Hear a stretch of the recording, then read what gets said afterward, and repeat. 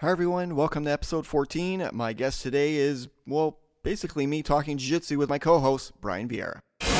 It's time to high five and fist bump. A jiu-jitsu podcast for the everyday grappler. Let's talk subs. Let's talk positions. Let's talk dominating the mats. Welcome to the Let's Talk Jiu-Jitsu podcast with Raymond Terrence.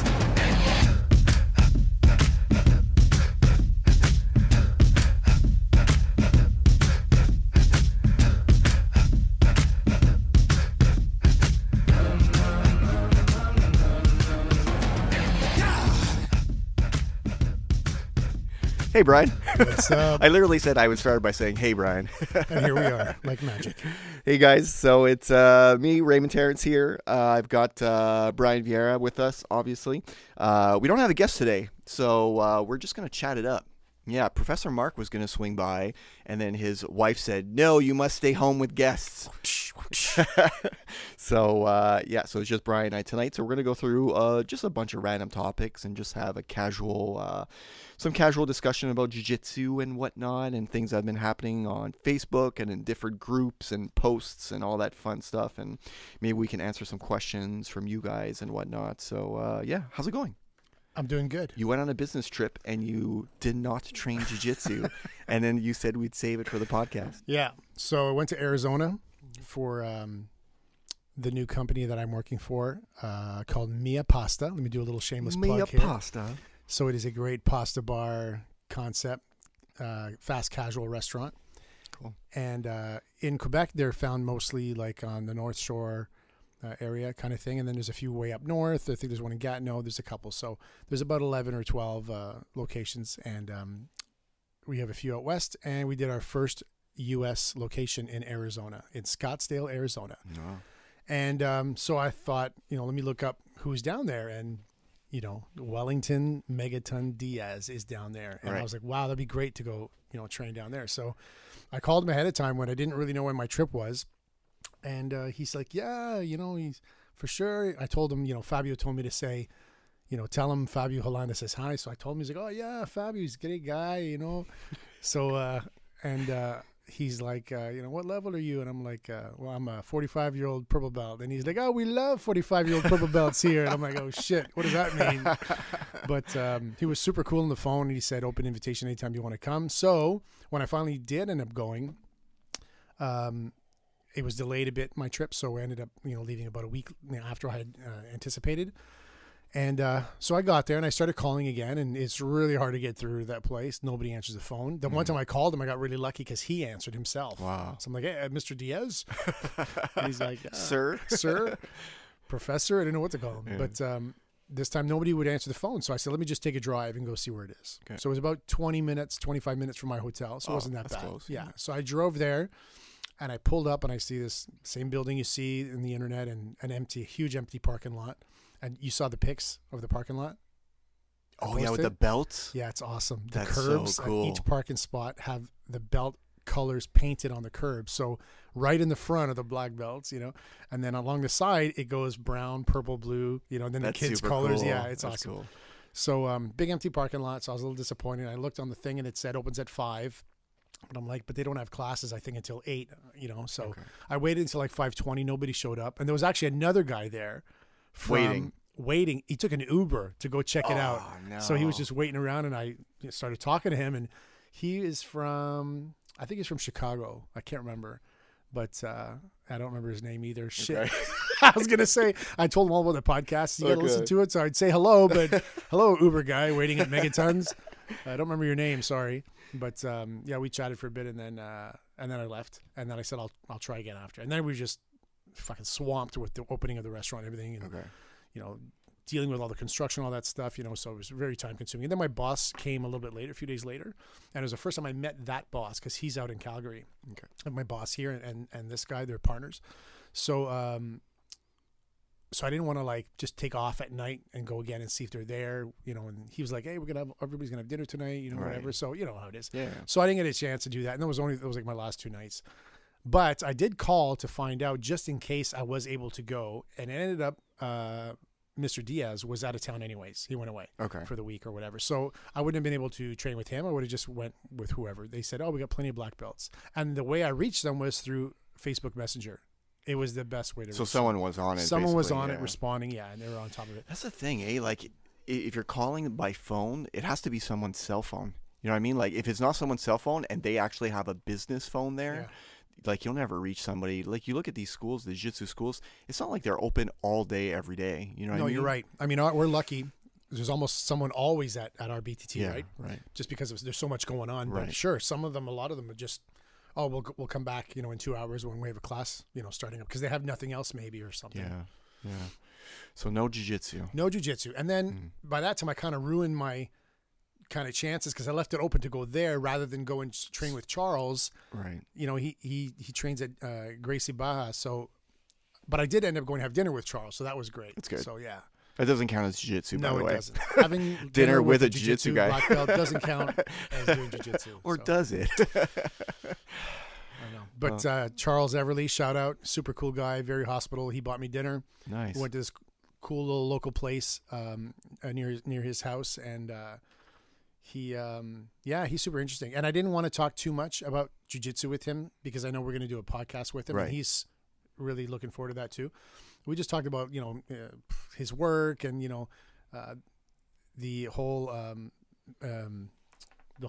medicine. I'm having a brain fart here. Medicine? Yeah, the whole oh my god, the healthcare system. Oh, God, okay. in the States versus Canada and everything. We had some cool conversation. Okay. And but the jiu-jitsu thing we'll keep for when Definitely. we talk to him and stuff, and really look forward to that because he's a UFC medic, whatever you want to call it. Mm-hmm. He's in the sidelines there when all the big boys are fighting in the UFC octagon. How old is he? I think he's like 52. And his jiu-jitsu is ridiculous. Yeah. When you roll with him, Oh, yeah. he doesn't roll like a older gentleman. Oh no, God, 52, but he's Not that he's an older gentleman at 52, but I mean, it's a guy who has mileage. but he's like a But 35-year-old. exactly, kind of yeah, thing. it's crazy. Yeah. Huh. And one of the nicest guys in the world. Yeah. So, no, I had a great time. So thanks again, Charles, if you're listening. It was very good of you to take me out that night, and hopefully we'll do it again. I might actually be going back to Arizona again. Oh, yeah? Hopefully. Soon? I don't know. He said maybe soon, but I don't know what that means. That Okay. could mean 2 weeks. It could mean 6 months. I have no idea. Okay. But if Have I you been do, I will definitely go back to Mexico. Have you been to jiu-jitsu since you've been back? No. Doing class? No, I No, got but you've back only on been Friday back for night. like, you've I been got back like Friday 2 night. days, That's yeah. it. So then it was like sleep because I didn't sleep much. I was working nonstop there, and then today's Sunday, right? So that's it. I was going to go to open mat today, but I had scheduled a podcast at 3 o'clock that didn't end up working out with Professor Caleb Calista in Punta Cana, and apparently the internet went down for everyone in Punta Cana. That's hilarious. Because that's how it works down there. We have one server. Yeah. There's one antenna. So we're going to do him tomorrow. Definitely. That's going to be a podcast for tomorrow. But I was going to go to open mat, but I didn't, and then that didn't work out, but we're back on track this week, so back to jiu-jitsu.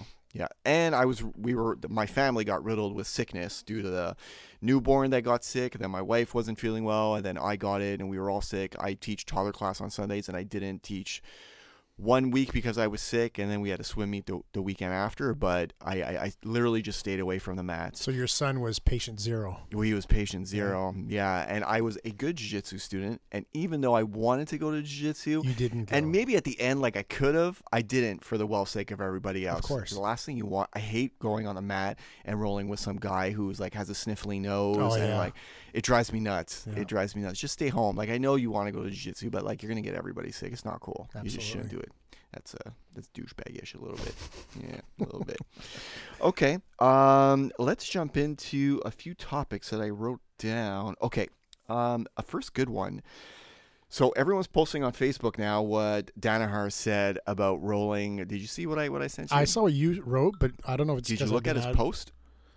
Did you see his post on No, Facebook? I didn't see it. Okay. It was new to me when you posted that Okay, to me. yeah. When you sent that to me. So he said on Facebook or posted in some type of forum or chat that he thinks from his experience and his knowledge that you should be rolling 80% of your rolls should be with lower belts than what you are. Does he explain why? Okay, so he very briefly explains why, and then there's like I don't know how many, like hundreds of comments on that one post, right? So he explains, I did write it down. So he says it's hard to develop technical skills with people that are better than you. Right. So you're drilling a sweep, a sub, or whatnot, and if you're trying to drill against somebody who's much better than you, it'll be harder to pull off because they'll read it. They'll know what you're about to do. They see it coming. They see it coming. They might know that technique. They might avoid it. So how are you going to drill that technique if the people that you're going at are always the hard rolls with people that are better than you? How are you ever going to land it? So yes, maybe by practice and finding sneaky ways of doing it, eventually you'll get to it. So I kind of see his point that... Yeah, I see it too, but it's the percentages that I'm having a hard time is how he determined that. Why 80? Why not 50? He said 80 to 90. He said 80 to 90 in his post. Do you think that it was a spur of the moment kind of thing, or do you think he's probably said that in the past? Like I don't think he says things like spur of the moment, No, because all of his posts, he's very calculating. he is. And they're long, intelligent, well thought up posts. So it just was his beliefs. And then, I mean, there was tons of comments and whatnot. And what else did he say? He said doing that. Rolling with higher belts and getting hard rolls, you develop a very good defensive position, right? Because you should be always on the defense against a higher belt who's probably always trying to attack you and sub you and whatnot. So he says, as opposed to offense, which is his belief is the point of jiu-jitsu. The point of jiu-jitsu is to dominate your opponent, right? Yeah. So if you're always going for the sub and always trying to be in a dominant position and whatnot, the other person should be always on defense. So that was his second point to it. Right. I don't know. Yeah, and I mean, not for us to say that we would know better, obviously not than him, but I'm just trying to think of my own experience, and I think when I go against lower belts, try new stuff, right? But I never go lower belts. It's weird. It's rare because, like, if you think of the line. Or you always. What do you mean? You always go with lower belts unless you're picked. So you're picked often then. By so a higher I'm belt. either picked, and if I'm not, I pick the next guy in line, who's Yeah, for usually sure. another purple or a blue. You got to be down in my end of the line. We're both the same belt. We're both purples. Doesn't matter. I'm lower on the line because I just got my purple belt not long ago. But so more often than not, because I'm probably one of the newest purple belts, right? So more often than not, I look to my left and I have a blue belt. Mm-hmm. And, if there's no blue belts that day, there's going to be white belts. And if those blue belts got picked by somebody else, then I'm picking it down the line. So maybe I get lower belts more often than you do.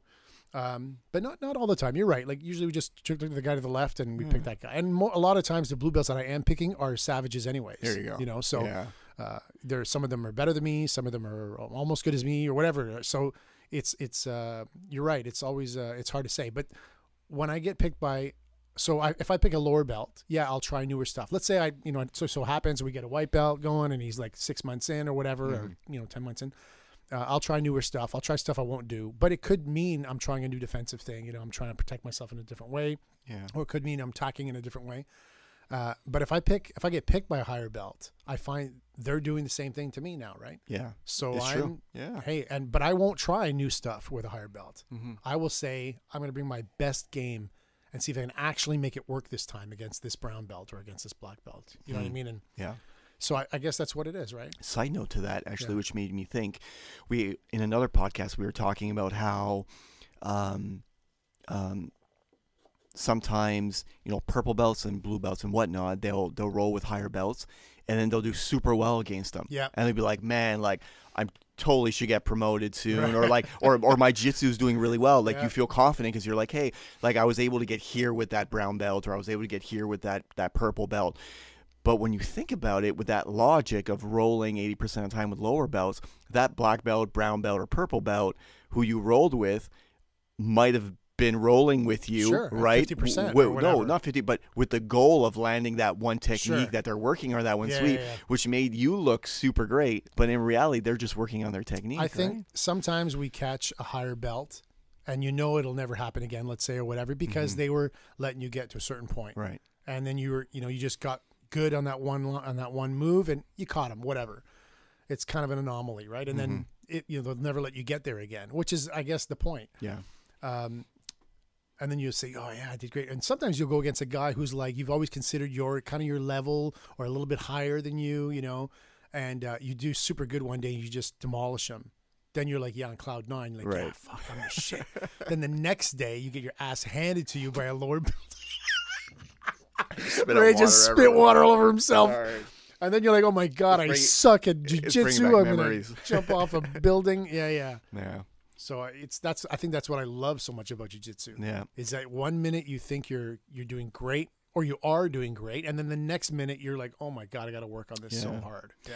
Yeah, because I thought about it. I thought about the post, and I was able to relate to it, and it makes sense to me because due to the fact that I don't end up going down the line quite often, like I'm always picking the guy next to me, and I think I'm going to rethink that. Right. Because if I'm rolling with someone, if I'm rolling with another purple belt, and if I land what I'm trying to go for, and I'm working on, I've been doing worm guard for like 6 months now, or really working that worm guard, and it's been getting better and better, and most of the time I'm rolling with purple belts, right. Or higher. But when I am really going for it, I know if I'm rolling against people in my level and I'm able to land that stuff, I know it's getting somewhere. But I like the idea of rolling with like a blue belt and be like, man, if I keep landing it there and keep working it and working those little intricacies that are giving me a hard time, maybe that will take me longer to figure out when I'm rolling with a purple or a brown, maybe I'll have more success quicker against people that are better than me or higher level than me. So I don't know, maybe I'll rethink it next time I'm in the line and be like, maybe I'll just like, I'll grab I'll get behind the purples, get them in front of me. Hopefully they'll get picked first. And then I can maybe pick a blue or something, and then work on the little things that I want to work on. It's smart. It's not a bad concept. No, I guess not. And maybe 80% we don't is a lot though. It sounds like a lot, but maybe we're not seeing what he sees. Maybe the guy sees obviously so much more than we have, but maybe that's what it is. Maybe we're just not there yet to understand it completely. Yeah. Interesting. Good point. What else do we got? Somebody was asking. If only training BJJ was conditioning enough for your everyday life. You know what I mean? Like walking upstairs, walking back and forth in the office, I don't know, like cardio and all that stuff. And I had a hard time like thinking of an answer for that. If I were to only do so I have to say that my conditioning mostly consists of BJJ, and only recently did I start doing some conditioning in the weight room. Right. I got a program for my core, because I was getting like injuries like in between the ribs, like the cartilage or the muscle, whatever is there. And I find that because of the game that I was playing and really working the worm guard, it involved me like turning my body in weird ways that I wasn't used to, like almost going all the way to the back, when I have the lapel underneath the leg. So like I'm twisting my whole body to the side, and if someone puts pressure, I find like it was creating some like lingering injuries. Right. So I started doing some stretches and stuff like that and some exercises in the weight room. But I mean, previous to that, it was really just jiu-jitsu, and I mean, it's not like I couldn't pick anything up or like, I don't know, walk long distances or. Well, I think there's a lot of variables, right? If Phil Siegel was here, he'd be like, well, it depends. It depends on the person. So it for myself, I hadn't done anything in a long time, exercise wise, since before I started jiu-jitsu. So for me, it would absolutely benefit me to do conditioning apart from jiu-jitsu, and it would probably really help my game. John, too, my son, is always telling me, come on, you got to get in there with me and put a little program together for you, and do some workouts aside from jiu-jitsu. I think to me it's more of a question of time and like, okay, if I want to do jiu-jitsu 3 days a week and then I do the gym the other 3 or 4 days, then when the hell am I going to be home? So but whatever, I'll get there eventually. I just got to get off my ass. But then there's a guy, let's say a younger guy, in his 20s, and he does jiu-jitsu 6 days a week or 7 days a week, and he's depending on what academy he goes to, maybe they're more, they like to do the workout beforehand, the warm-ups and the running around and the the different, the shrimping and all the kind of stuff that kind of gets you going, before you start doing technique. They get a good little workout there, and then they get sparring at the end. So I think it's a decent class, right? And if they're doing it 6 days a week, then it's not bad. Do they really need conditioning? And they're 25, right? Let's say. So yeah. I think the age is a big factor. It's huge for sure. Yeah. So I can't do jiu-jitsu 6 days a week. I'm not in shape for it. So I would need to get conditioning done in order to get there. I think. I think. And then people will say, well, if the time that you're spending in the conditioning room, you could be at jiu-jitsu. Right. So maybe my jiu-jitsu game might get better, but my stamina won't. Mm-hmm. Right. My endurance won't. So not necessarily, unless I'm doing something to help that. Right. You just gotta have lazy jiu-jitsu. Yeah, I guess. That's what I have. I have lazy jiu-jitsu. It involves like it only like I can't do my lazy jiu-jitsu against people like Will. William Paget, who, again, no matter what I do, even if I was like 20 again, like it's just what I can't keep up with his cardio and his conditioning. He's just a young guy, you know what I mean? Cardio, yeah. So I have a hard time slowing the pace with him. I try as much as I can, but I mean everybody else, like I try for my jiu-jitsu to be pretty lazy, even on the bottom, on the top, doesn't matter. So I control the pace. I determine what the pace is going to be. I don't let anybody speed up on me or things like that. It just doesn't make any sense. So, I mean, would I focus on cardio? Probably not, because I don't think I necessarily need it. Right. I don't know. But then there's that. I mean, I did that 26-minute match. You know what I mean? And, But again, I wasn't tired. I wasn't sweating. I was on the bottom for 26 minutes. Bottom half, and just waiting, setting up my things and stuff. So it's not like if I needed cardio to prepare for that or anything like that. But I don't know. I think in regards to the question, I think it really depends on what you're looking for and how old you are. Yeah, your state, your own state. Are you looking to bulk up, and is that really going to help your jiu-jitsu? Do you think it's going to help your jiu-jitsu, and why, and all that stuff? Because from experience, bulking up isn't going to help your jiu-jitsu. But I mean, who knows? Then there's your son who contradicts that theory in every possible way. Well, just benches people off of him. Yeah, he gets it now. So. But he's more technical now than he's ever been. Yes, absolutely. And he made a conscious effort. So what he was doing at one point was he would put his workout days in the gym the same days as jiu-jitsu. So when he got to jiu-jitsu, he was really tired already. Right. And his arms were sore, or his shoulders were sore, his legs or whatever. So, but then I started telling him, I don't know if it's actually helping you. I think you need to have the strength and not use it. I don't think the solution is to tire yourself out completely, because then I was watching him knowing he was tired from his 2-hour stint at the gym and watching him jiu-jitsu and just finding himself on the bottom and tired and stalling a bit because he's so gassed or whatever. And I'm like, I don't know. I think it'd be better if he was, top shape and conserving his energy, like being consciously saving his energy, not doing it because he just can't breathe anymore or whatever, So I don't know. Maybe it's a happy mix of both. But now he's back to training on the days he doesn't do jiu-jitsu. Oh, yeah? Yeah. So now he's with, Monday nights and Wednesday nights with Cascal. Monday night, Wednesday night, okay. And then sometimes Friday with Will when he can. Right. It's a lot about, lifts and stuff with me. And he does the gyms on the other nights now, on the Tuesdays and Thursdays and stuff. So, So I think he feels it's better. He feels better, I think, after each session. And he's working overnight still, right? And he works night shift, graveyard shift. So he does jiu-jitsu, trains, and then goes to work right after, and then sleeps. Monday night, he goes to jiu-jitsu. I pick him up, drive him to work. Wednesday night, jiu-jitsu, and then I bring him home. He doesn't work. Okay. And then Friday, if he goes to Will's class, he'll go there, and I'll pick him up, bring him home. He doesn't work Friday nights. Okay. So, yeah. That's an interesting schedule. So, yeah, it is. You know what? People say they don't have time to do jiu-jitsu or whatever, don't have time to do something. He's figuring This out. is a perfect example of it. Guy's working graveyard shift. He sleeps during the day until 3-4 o'clock in the afternoon. Yeah.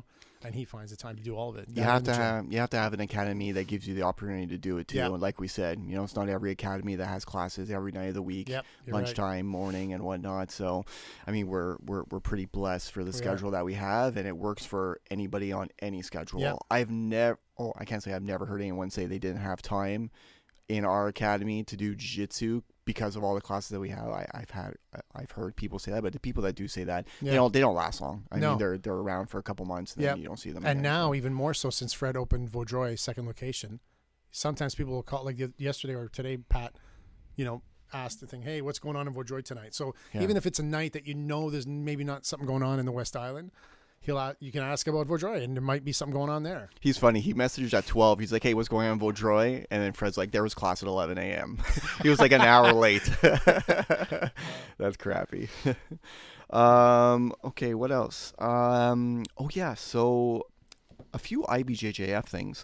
So, I thought. Yeah, the fees, man. So $40. Again, this is not nothing new. People are going to be like, yeah, we heard about this a few months ago or a year ago or this and that. But someone just recently posted there was a big conversation about it, about the IBJJF fees being $40 US dollars for the yearly membership. And then the cost of registering, which is obviously in US, so 126 US. Yeah. So if you put that in Canadian dollars for our Canadian crazy. listeners, what's 126 in American? Well, think about it as a whole, because it's 40 American plus 126 American. Well, so 40 for the year. So if you want to do your first IBJJF, right? Yeah. Do you have So 126, 129. No? 126? 126. Okay, plus 40 is 166, and multiply by, I think it was 34% yesterday. That's insane. So add $56 to that, right? 166, we said. Yeah, it's $222 Canadian to do one fucking tournament. So to do your first IBJ, your first tournament, and then after that, every tournament is 126 plus tax. Oh, plus tax. Don't forget too. Yeah, I forgot about that. Tax. Tax and exchange. Times 1.34. It's $168 Canadian. Single elimination. Crazy, crazy, crazy. It's gonna scare. Well, some people say no, it won't. You know, people that do it's not that much at the end of the year, dude. You know, I used to tell my buddies that their kids are like in hockey and football and stuff. Oh, you guys, it's so expensive. Jiu-jitsu's so cheap. It's great, you know, considering, sure, it sounds like, you know, a high monthly fee, but at the end of the year, it's not that much. Yeah. They're not that far apart. It's true. You know, you look at all the equipment they buy and everything, and then you look at what we pay, plus the gi, and then the tournaments. And then if you have to go out of town for the tournament, you got to, it's just like when they go to their hockey tournaments that are abroad, right? So it's very comparable now. So when you get these IBJJF American tournaments for $129 American, and then you add tax on that. It's costly for sure. I got a message from one of my buddies that I met just recently when I went to Boston to compete. Another BTT affiliate down there. Okay. And I saw that he registered for the IBJJF Boston in 2 weeks. Okay. And I commented, "Oh, good job. I hope you have a great time in this NAB." And he asked me if I was going to register, and I didn't go through my rant of I'm never doing points ever again. But I was like, "No, I'm not." Yeah. And that's where it came up, the cost and everything. Even though Boston for us is like 6 hours, it's only 6 hours away. But I mean, you got to stay the night before. You can't drive up at 3 a.m. type of thing. So you got to go the night before. You have to. I mean, it's not the gas; it's the night before, the cost of the hotel. And if you add like the exchange rate and everything, it just makes no sense. Well, it is the gas too. It's a tank there and a tank back. Yeah, that's true. Right? Yeah. It's $80 there, $80 back, let's say, for gas. And you eat, and then your hotel another, $150 or whatever it is for a night. Yeah. So for sure. So for just like a normal IBJJF, like an open, it's not really worth it. You know what I mean? No. Especially and look at your divisions. I mean, unless you're an adult, so you're an adult at like middleweight. Yeah. I mean, their divisions are stacked all the time, right? But anything like Master 1, Master 2, and up, and so on, I mean, like you can't find anybody. Especially if you weigh, 215. Yeah, and there you go. You weigh a little bit more, and the second you start looking at like purple and whatnot, I mean, you have next to no one in your division. Yeah. Just for the fun of it, I looked.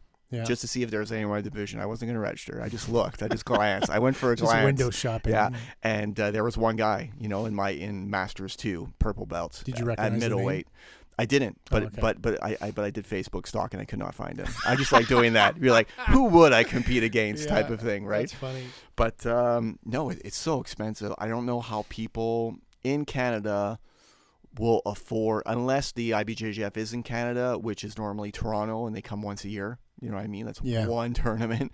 I mean, when they obviously say that they say that the IBJJF is the most prestigious tournament, but I think as time goes by and all these other tournaments popping up and these other names, we're seeing more Nagas and this and that. Yeah.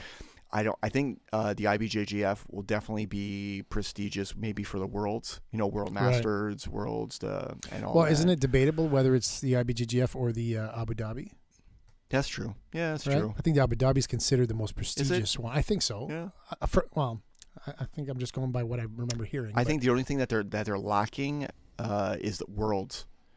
Right. Like having an Abu Dhabi Worlds. Yeah. I remember I had a conversation, I think it was with Professor Phil, about that and how they were lacking just like just do your normal tournament, just put the world, like the name World in it, what I mean? And then you'll be on top of the game. But when I talk to people about those tournaments and stuff, and people that don't know about jiu-jitsu, you know, you mentioned like, well, I went with John to California once to the Worlds. Right. I'm like, oh, cool. You know, it's like, oh, impressive kind of thing. But, and then you mentioned, you know, oh, there's this, you know, tournament in Abu Dhabi that if you get the qualifying, if you win your qualifying in your city, you get a paid trip to Abu Dhabi. They're like, ooh, now it's even more impressive, you know? Yeah. Yeah. So I don't know. I think personally, I like the idea of the Abu Dhabi better. Yeah. Maybe just because it's, you know, in a far mysterious place kind of thing, whatever. Yeah. I don't know. You know? Yeah. It'd be nice though if the IBJJF were like considered giving some cash prize if you won your division. Right. So Abu Dhabi does, right? Yeah, Abu Dhabi, or they used to, or there. something. There in not, Abu not Dhabi, here, not right, at the qualifying. right, there in Abu Dhabi, yeah, because that would be good. You know, if I'm going to spend again $200 to go do a single elimination tournament, I mean, I'd be a little bit more up for it if I knew that, hey, if I won gold, it would, you know, they'd give me my money back and I'd be able to cover it. You know what I mean? Yeah, that for wouldn't sure. be too bad. I mean, it's a lot of money Well, to give out. didn't that happen with? I don't know her, but there's a girl at headquarters that went to Abu Dhabi and paid her way. Oh yeah. Yeah, and I think she won, and she ended. It was like at blue belt, and she won the prize package, which basically covered her trip. Okay. So you got a free trip to unless Abu Dhabi, I'm just basically. imagining this whole fucking scenario, Okay. but I'm pretty sure that's what happened. I'll hear about it. Yeah. So. That it was not at all like that, Brian. Yeah.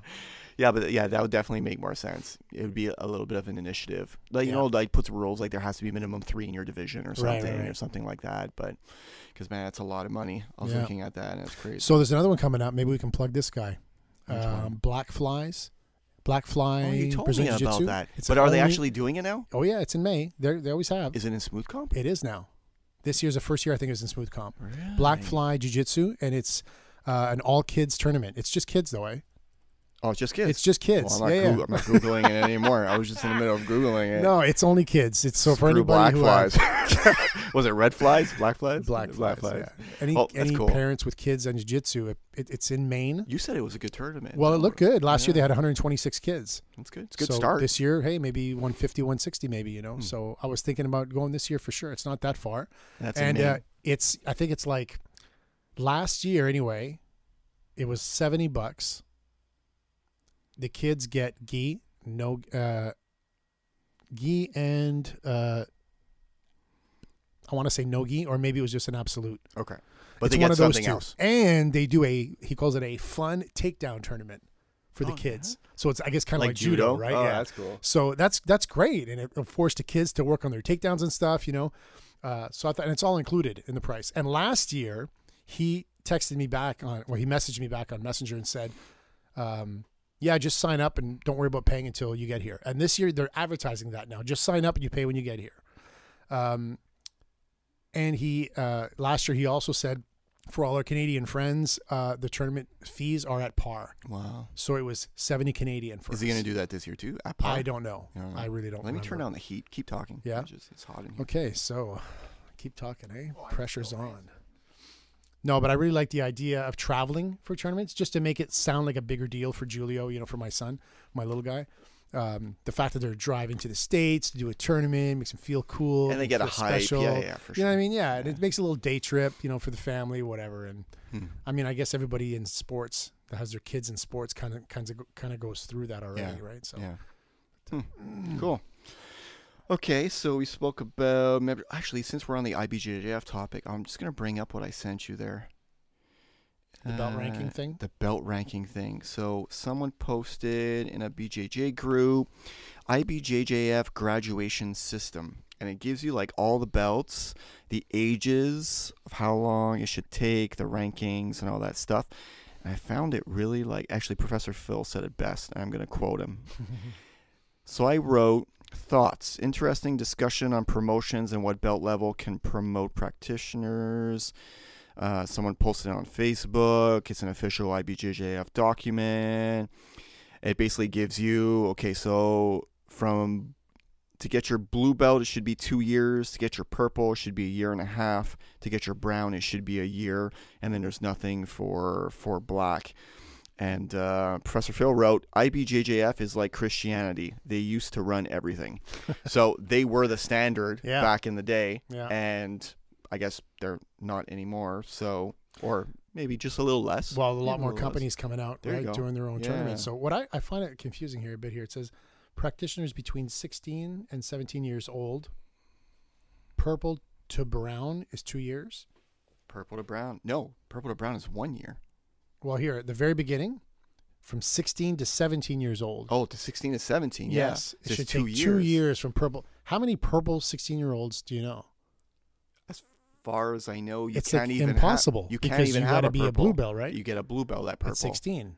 So you get a blue belt At 16. Yeah. But I've heard these, stories about, these famous jiu-jitsu practitioners that basically eat, sleep, and shit in the jiu-jitsu gym, and they get their black belts in in 3 years or whatever. That one guy, like 18 months or what, but he had like a good background or something of wrestling and shit like that. Yeah. But whatever, like, how do they get it so young if you have to be 16 to get a blue belt? Makes no sense. Maybe they're so good by the time they turn 16, are they getting their Go straight to purple belts purple. right away? I guess it could happen, right? Straight to purple. But then it says practitioners from 18 years old, white belt to brown belt. So you start at 18, I guess. At 20, you should have your blue. Right. At 21 and a half, you should have your purple. At 22 and a half, you have a brown, and then there's nothing for black. So it's So this something. is basically saying it should take you 4.5 years to get your black belt. Yeah. That's fucking crazy. Mm.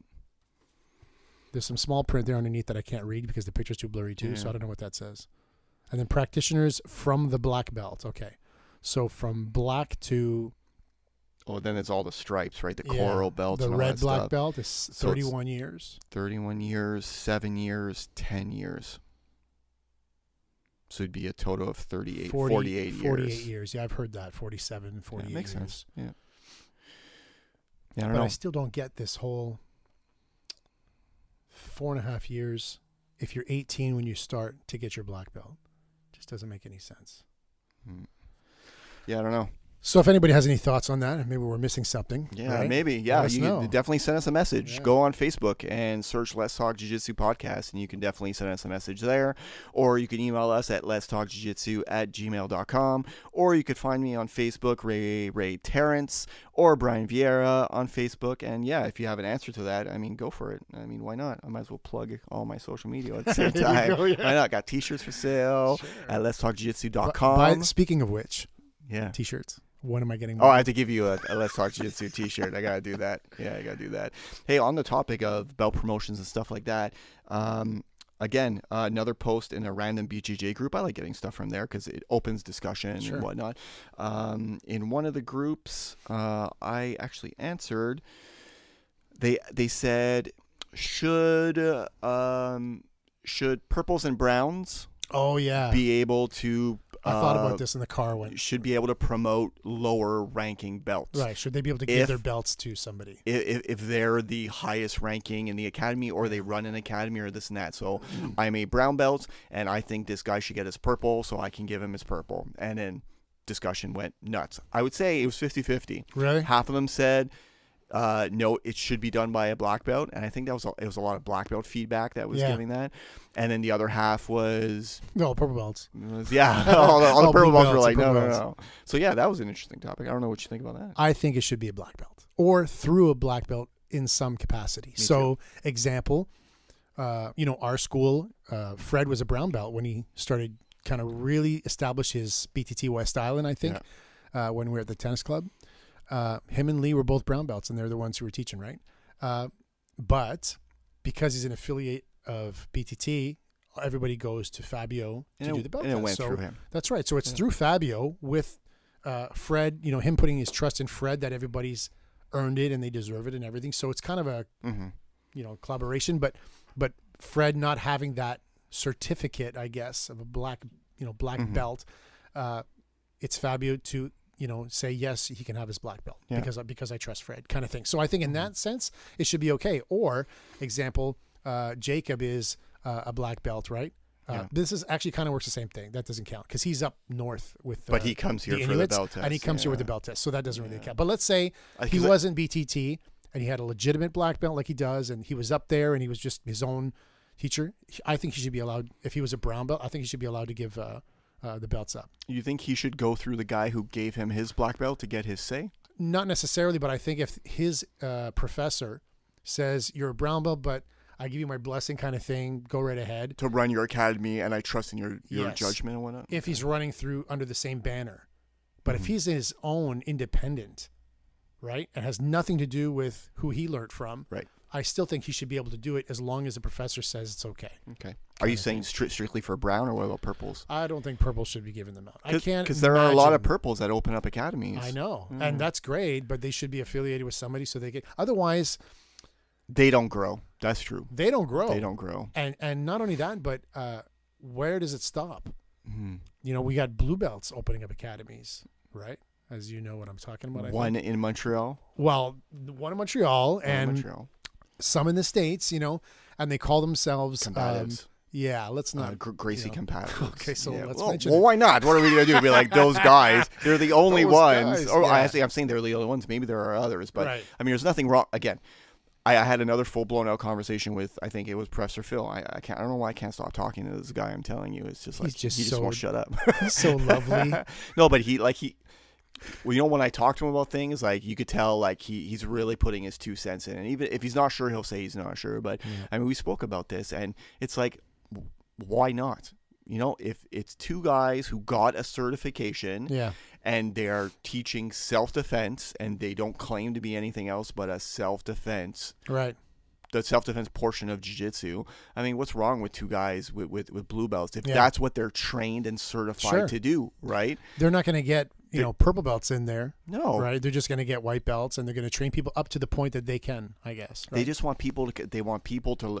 I mean, they want people to come in and to learn self-defense. Right. Their goal isn't to build world champions. Maybe they'll teach some self-defense through jiu-jitsu, and maybe those guys will be like, "Oh wow, I really love jiu-jitsu. I'd love to take it so much further." Right. And they'll go to another school who actually does sports jiu-jitsu and this and that. Mm. But I mean, their goal is to do self-defense jiu-jitsu. And at first I was like, oh man, it doesn't make any sense. 2 blue belts and this and that. Yeah, but it's 2 blue belts who are certified in something very specific, and they're teaching something specific. Yeah. It's not like they're teaching a point system and this and that. It's not like like your typical traditional Brazilian Jiu-Jitsu school. Right. So why not? I mean, why not teach people self-defense? Like, do I really care if you have a blue belt on? That's up to the client, right? That's the customer to be like, do your research, and if you go there and you trust in those people and you realize that their skills are valid, and you go through the, you know, you maybe look at the background of the certification, you're like, wow, that makes sense. They went through a lot and they have great experience. Maybe they have backgrounds in other type of martial arts and not just that either, right? Yeah. Not just that certification.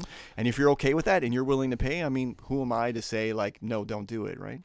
I don't know. And I think if the affiliation behind them supports them completely, saying that we trust this blue belt to represent Yep. what he's doing, represent us in what he's doing, then that's fine too, right? Because they're the ones who are gonna, I guess, if anything does happen where they lose, you know, a little bit of credibility, then the affiliate behind them is going to lose credibility, right? So, what I else you agree. got? What else I got? I got lots of stuff. No, I don't.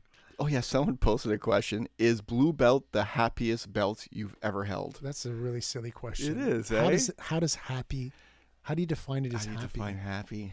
That's exactly what the quote was. Yeah. Is blue That belt? was a question. So they asked if blue belt was the happiest belt. Yeah. They asked that question. Yeah. Is this from the same person that asked the questions from the last podcast No. with Phil? Horrible questions that Phil was hating on everything. No, but when you think about it, like, I don't know. It could have been a black belt or someone posting it and be like, hey, I love being a black belt, but I remember when I was a blue belt, man, that was a badass time for me. You know what I don't mean? think Like, a black belt would ask that question.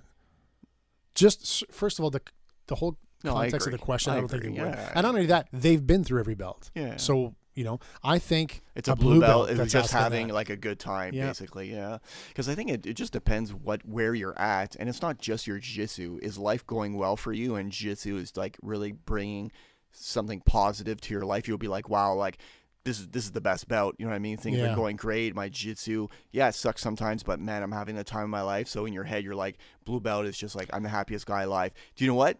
Maybe because you're not a white belt. I know you get to smash the white belts. Yeah. Well, maybe. Professor Phil says purple is the best belt. Purple. he says it's it's the the ninja, ninja belt. That's right. Yeah, So it is true. Maybe it is. I'm a fresh purple belt. I love So I purple don't feel belt. like a ninja yet, but maybe I will. I love purple belt. Yeah, it's pretty ninja-ish. Yeah. What else? Someone posted, should we worry about quiet ones in BJJ? You know those guys that show up to class, or even those guys that are, purple belts. You do find a lot of these guys, or even brown belts or black belts, the ones that don't talk very much. I don't think we should worry about them, because it doesn't mean that they're quiet, that they're, silent and deadly, right? Because I can think of two people off the top of my head now. One who was a quiet white belt, who was a bit of a dick, and I won't mention his name, but I had kind of a little conflict with him at one point, and in the class, and then I threw a bow and arrow on him and fucked him up. But the point is that he was quiet, very quiet, and kind of sneaky, kind of like looking out the side of his, talking out the side of his mouth, kind of thing, and looking, he's just a weird kind of quiet guy, right? And he was white belt, and I wasn't scared of him, I wasn't worried about him, right? But then I went to this guy. I don't remember his name, but I would talk about him because he was a great rolling partner. When I went to Alain Savoie's opening day at his Laval, right?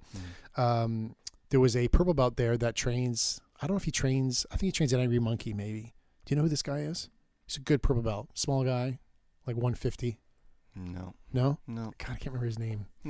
I wish I did, but anyway, he was really good. He was gracious. He was better than me, and he was slick, and he'd get in, and he was super quiet and chill and everything. And it was, but it was a good experience. So that guy's like, yeah, worry about him because right. You wouldn't. He's a sleeper. You know what I mean? You're not expecting it, and he was really good.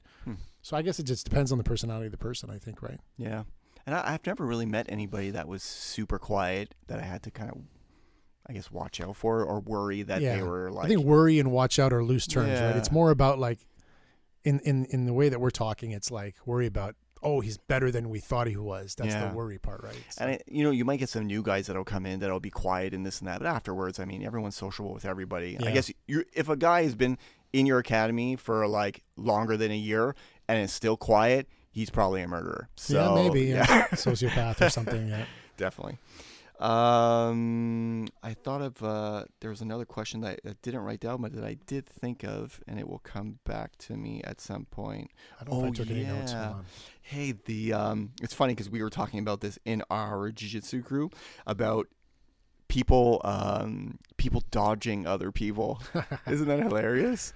That was funny though. It was a good rant. You know what I mean? I didn't see the initial post. I didn't see it. This was in the WhatsApp group? It was in the WhatsApp group. Was it last week? I think it was last week. Yeah, you were while away. I was in Arizona, so I didn't keep up with it at all. Yeah. I came back, there was like 100 messages. I just went through them. Yeah, and then they just scrolled down to the end. And it was funny because they were talking about, just people dodging people. Initially, it was, these high belts are dodging me. Right. But in reality, it just comes down to people dodging people. And I had commented, I was like, wow, that's an interesting topic for a podcast. I wish I knew someone that had a podcast. But, it's not, I don't think it's higher belts it's just people. I think that happens, and it'll happen in every academy. You will have two people who might not maybe get along, or you'll have a guy that's your arch nemesis at jiu-jitsu, or maybe that day you're injured and you're not feeling well, so you're kind of maybe picking your roles a little bit more carefully, and you might be avoiding that one guy maybe for a few weeks, and all of a sudden that guy's like, hey, what's going on with that dick, man? He's not picking me anymore, and this that. There's so many reasons. You know what I mean? Yeah, for sure. But I mean, that's not dodging does. I mean, it is present and it does happen. Sure. But you don't know the reason behind it. No. I know why people dodge me. It's because I'm so fucking good at jiu-jitsu, and these higher belts never want to roll with me because they go and get tapped out. Oh, I'm just kidding. boy. No, it never happens. That never happens. No, People's but ears are perking up. Right now. Professor Phil's gonna squish my face. No, but I mean that does happen. I mean but you don't know the reason. You know what I mean? Like I went through a period like that where I had maybe one or two black belts who I felt were avoiding me, but I don't think they were purposely avoiding me. Right. I think it was just maybe they wanted to work on stuff and go with other people. Maybe they knew I was training for a comp and I was going like 150% all the time. They were like, speed, I just don't want to deal with that type of thing. Or maybe my jiu-jitsu was just really on par. Maybe I was just going through one of those stints where like things are going well, and maybe they just were like, no, I don't want to deal with him type of thing. And that's fine too. That's okay. There's just so many reasons. I'm more of a glutton for punishment. Like I like to say, I'm gonna pick one of those white belts down there tonight. Yeah, I'm gonna pick that guy.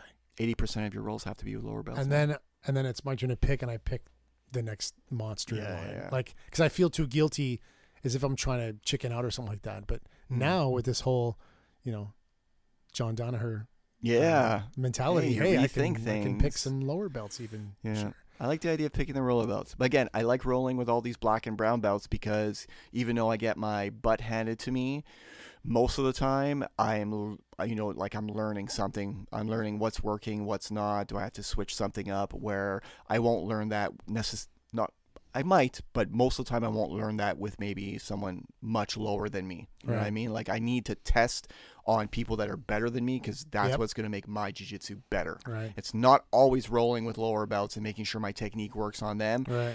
Eventually, I'll work through it, and then if it works on a higher belt, then great. Like I'm where I need to be. But I like drilling things constantly with higher belts because I like the idea of getting my butt handed to me, and it humbles you quite a bit. Oh yeah. So. Going back to the dodging question, have you dodged anybody before? Have I dodged anybody? Yes, I have. Have you? Yeah, and I can tell you who. Who and why? Corrado. Oh, yeah? Yeah. I've dodged Corrado in no-gi. Again, this was maybe, I want to say a year ago. Maybe a year and a half ago. Mm-hmm. Every time I rolled with him, I got nowhere. I want to say a year and a half ago, maybe longer. So you were discouraged, I guess, going against him. Yeah, but he's again, so I've never had that mentality in jiu-jitsu. It didn't happen for long. I would say maybe it lasted maybe about 3 or 4 weeks, and then it just went away. I think I was just going through something, like in my jiu-jitsu. Right. That maybe something happened with him where I was like, man, this is not cool. As in, like I'm constantly getting smashed, or he's always doing the same thing. I'm always in the same position, so I'm saying to myself, I'm not learning anything. In reality, I am type of thing. I'm just being an idiot. So I have to say for a couple of weeks, and I remember specifically doing it. That's why I'm saying it. That was like, I can't roll with him. Like, I'm not getting anywhere. Right. Like, I'm getting absolutely nowhere. Let me roll with this other guy where at least I get somewhere. And even if he subs me or tasks me, like, I'll figure it out. But with Corrado, like, I never figured it out. I had to work through it to be able to be like, okay, well, like, I have to roll with him. I got to figure out what's going on in this and that. But I have to say it took a couple weeks. And this was maybe about a year and a half ago. And I feel like that was, again, a milestone that I could honestly remember that say, like, I had to go through that because it brought me to another level and I got somewhere else. But, yeah, it did happen. Yeah. I'm not sure if I dodged. I think I did dodge people maybe in the past. But it was very, like... it was for 1 day or 2 days, like a kind random of thing. yeah. Random thing because it was like, well, this person now just learned to, press the points of his elbows into your thighs to break the closed guard kind of thing. And I was like, oh, I hate that, Yeah. So I just wouldn't pick them. So I think it was like just an outlier thing kind of where I just wouldn't pick them that day or that time, whatever. But then I was like, oh, you know what? I'm just being a fucking baby. And I just figured out what to do in that scenario. Yeah. And great. I was happy. I'm like, but now I'll pick that person. I don't care so much anymore. And I was actually looking forward to it so that I could actually shut that down for them. Yeah. So they were forced to do something else. It just wasn't working anymore. Yeah, actually with Corrado, like I definitely like have a very high respect for him and his jiu-jitsu, his no-gi. I haven't seen him put on a gi in like forever. So like, and he only shows up to no-gi class. He was there actually not long ago before I went to Arizona. He was there in gi, Oh man, I haven't seen him in gi in so long. But anyways, in no-gi, I mean, his no-gi is crazy and he has a good wrestling background and it's really good. Yeah. But I have to say that like I've learned to have a very big appreciation for what he does. So maybe at the time, I think maybe I was a blue belt.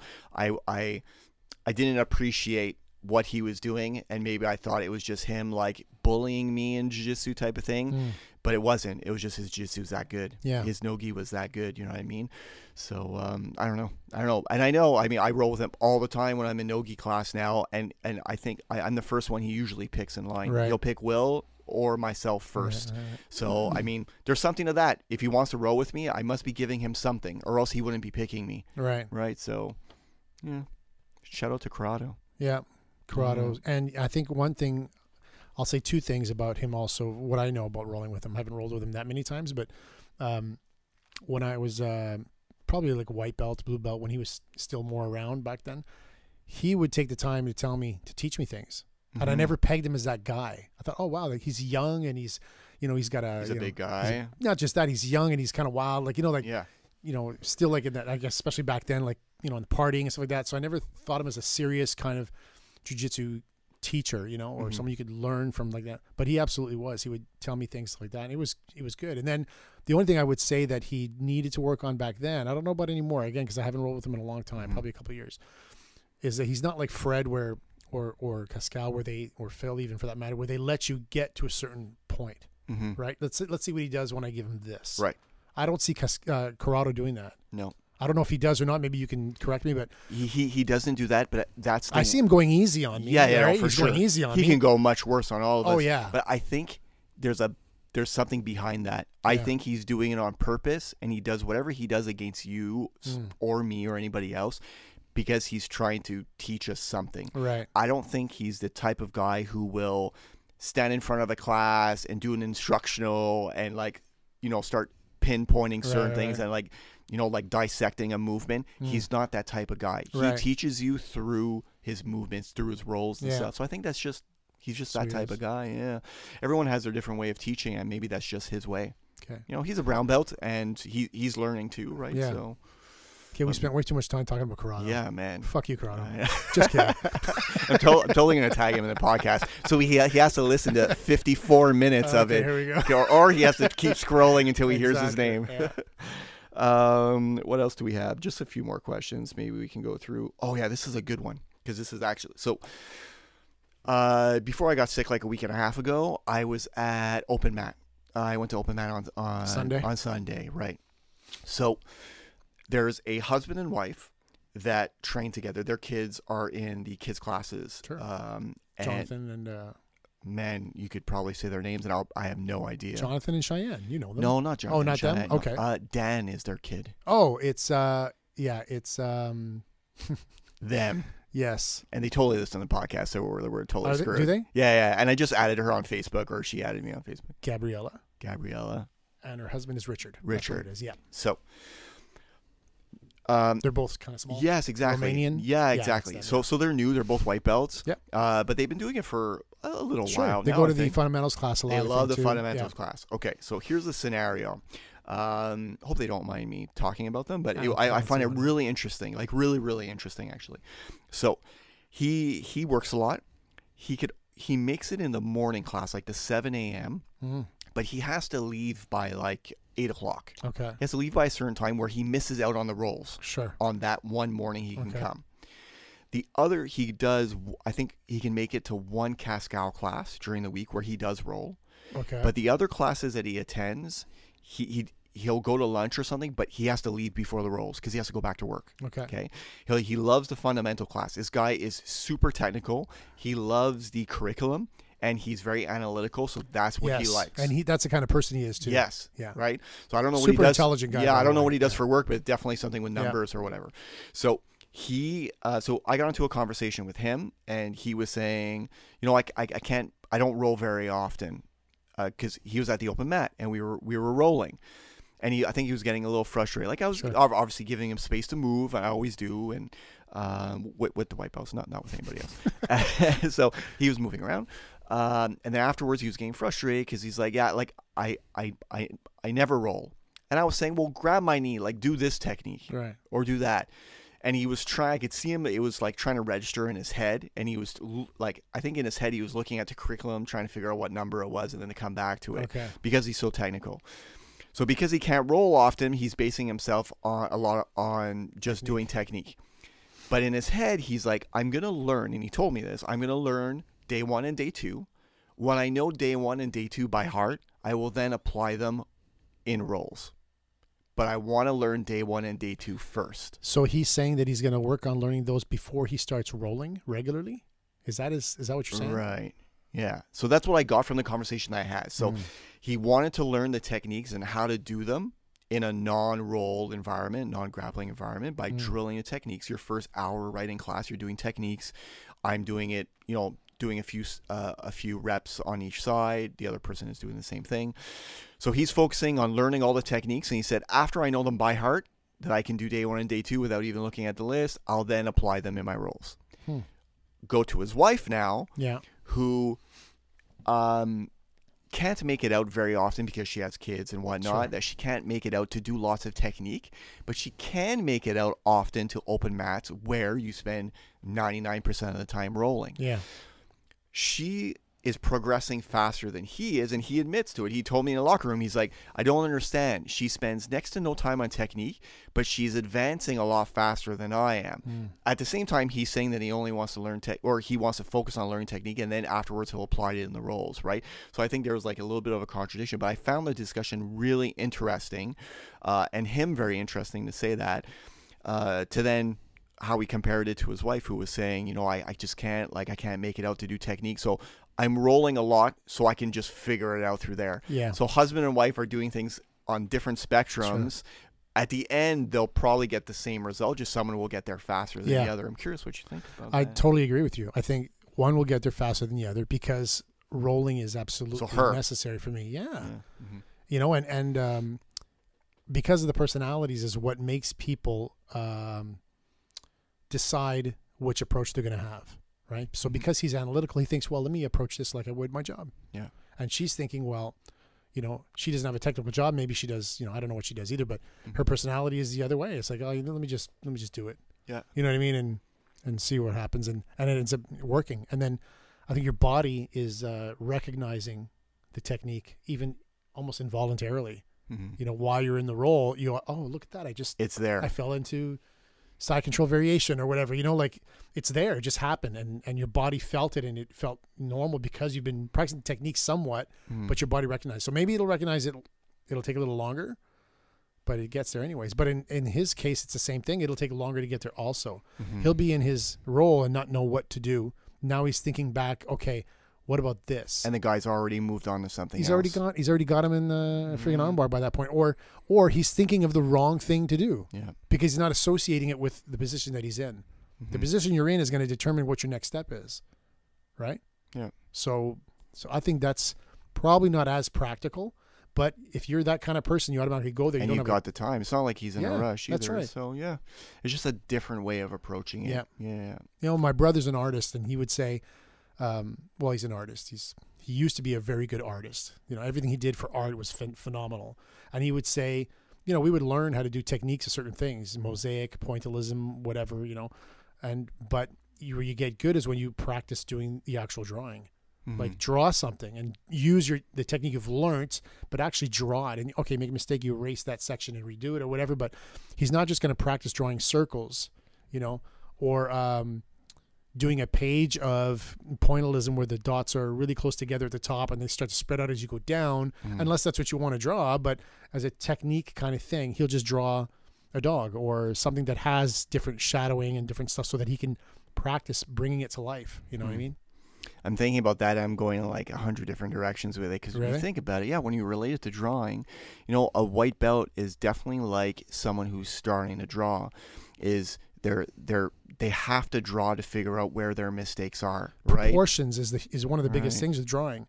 You draw something, the freaking head is way too big for the body, or you know, the nose is too big for the face, or whatever. The arms are too skinny. You erase and start over. You draw the proportion accordingly. Yeah. So as you get better at drawing, you start drawing, your first draft starts getting a little better and a little better, right? Every time you do it. So you're drawing less and less as you go, you know, you start looking at different belts and you gain more experience in jiu-jitsu. Yeah. You know, a purple belt might be erasing a little less. Yeah. And you know what? He might be doing the same circle over and over and over and over until the circle is exactly how he wants it. And right? the purple belts, brown belts, black belts, they're drawing and they're practicing technique of drawing in their drawings, right? They're the technique of jiu-jitsu, they're practicing it while they roll at the same time. Yeah. And after years go by, like it or not, you've done these repetitions at the same time, right? But I think the technique, you know, the way we have it set up at BTT is awesome. The way Fred has it set up, it's technique, you know, you work on your technique and then you try to apply it, you work on your rolling after. So imagine how much further we could have taken that thought of drawing and related to jiu-jitsu if we had smoked marijuana. We could have spent another hour on that easy. But we was talking about like we talk about shit. about nonsense. Like, the pencil, man. It is legal in Canada. Like just mentioning it. Is it just lead? Like lead is like so many things, man. But that's really interesting. It's a good. I think you know, Fred does that a lot. You know, he'll use analogies. But I mean that idea of an artist and relating it to jiu-jitsu. I know you could do it with so many things, but that kind of clicked with me, so I'll definitely think about that a little bit. You're welcome. Yeah, thank you. Oh, wise Bryan. What was you it? Yeah, Phil calls you useless, Bryan. Yeah, but exactly. yeah, he's not so useless. I'm not Look so at useless, this. not man. always. That's pretty good. Did you have anything you want to talk about? That pretty much sums up my the stuff that I had to talk about. I mean, let's talk about the fact you have way too many snow globes in this room. the reason why I have snow globes in the podcast room is because every time my daughter goes on a trip somewhere, or she'll go down south and I'm not around. Obviously, I don't send my 11-year-old daughter by herself down to Punta Cana or whatever. But I mean, she Tijuana. wherever she goes, she brings me back a snow globe. Oh, yeah? So That's I cool. put them up there, and yeah, I've kind of filled up the room a little bit more. Like I have my original karate black belt. I hung it up. Oh, is that what that is? Yeah, it's my It's original one. I found it because we've been spring cleaning, so I found a Okay. bunch of stuff. Cool. Karate breaking boards. I mean, I have some jiu-jitsu stuff. Oh, the colored ones? Yeah, the Oh, colored ones, yeah. And then some like random jiu-jitsu stuff. And yeah, so I've been kind of filling up the room. It's and, looking homier and homier. yeah, trying. So that's it. You have nothing else you want to talk about, I guess? I don't know, man. I was just been glad an hour. you had a bunch of questions set up. I was happy. Good thing. I know, fuck all. Like nothing interesting from Arizona to talk about. Just Yeah. my failure at trying to go and train at Megatons. But Yeah. Okay, so maybe some things coming up that I can officially say is coming up. So I am so this week I will definitely post Professor Calum Kalista, who I will do a podcast tomorrow at 3 p.m. He's in Punta Cana. He's with GFT, runs the academy there. It's taken 2 months to get this guy on. It just hasn't worked out. We've just been both really, really busy. But finally, I'm going to have him on, so I hope you guys enjoyed that. I'll release that this week. I also have Professor Robert, I want to say Hugus, or it's Hugus. how's it spelled? Hugus. Yeah. Hugus. Yeah. Okay, so it's not like French, like ig. I Like don't with think the E so. No. before the S. No. No. Anyways, he owns an academy and runs an academy, and man, he's pretty decorated too. He owns an academy in Plattsburgh, New York. It's only an hour and a half away, so I'm actually going to drive down there this week. I asked if it'd be okay if I came and did a class. That way he get to know me a little bit better, and then later on in the week we'll do a podcast with him. So he's not too far, Cool. and not often do I get to actually meet people in person because they're in the middle of the U.S. or Yeah. in Punta Cana. It's not like Yeah. I'm going to have them here, so it's kind of cool. It's not in the budget, put together? Yeah, not Come in the budget. Not in the budget right now. Apart from that, this on. episode Sorry, Ray, when are you going to Wednesday Vegas? night, I think. Wednesday night? Yeah, Wednesday night. So think about that. How far drive is it? Where are we An going? hour and a half, Plattsburgh. It's before Plattsburgh. Maybe I'll come with you. Yeah, you never know. Never know. Another thing would be I have to do a shout out to our sponsor, right, for the podcast. We don't have one, but I would love to have a sponsor So for shout the out podcast. to whoever you are. Yeah, whoever you are. If you'd love to sponsor the podcast, please, you can shoot me out an email at letstalkjujitsu@gmail.com. You can find me on Facebook.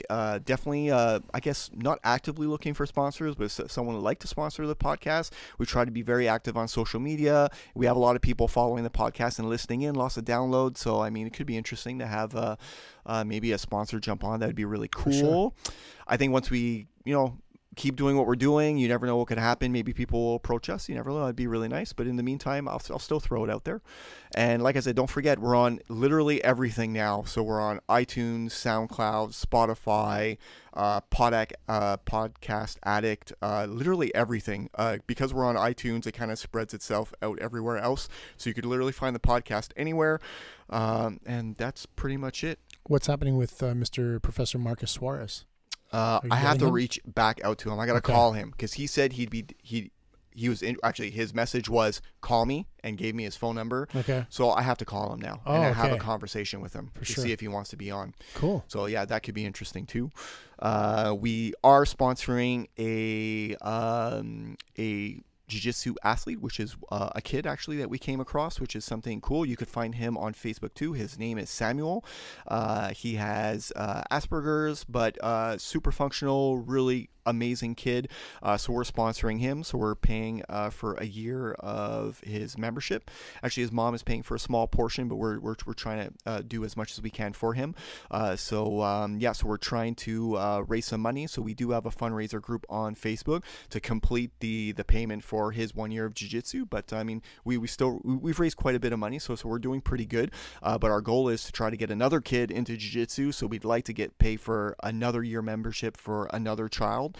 obviously locally here in Montreal. But if not, maybe if someone, maybe there's an organization out there or there's another school out there that'd be interested to help out. If you want to donate money, you can reach out directly to me on Facebook or by email, and we can definitely work something out. But once I have more funds available, I'm going to reach out to a local organization that helps underprivileged kids and see if we can get another kid in jiu-jitsu. And all those proceeds go towards everything. Right. Literally, there are no funds that are coming into the podcast, and I don't need any funds to come into the podcast.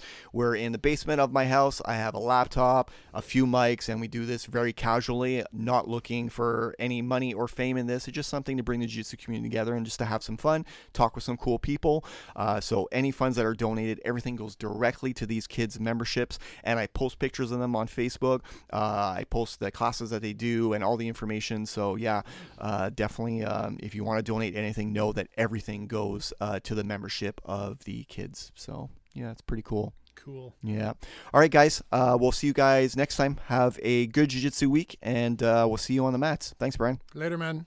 You've been listening to Let's Talk Jiu-Jitsu with Raymond Terrence. Go follow us on Facebook and Instagram, and don't forget to subscribe to our YouTube page. Turn on notifications and press that like button. Thanks for listening, and we'll see you on the mats.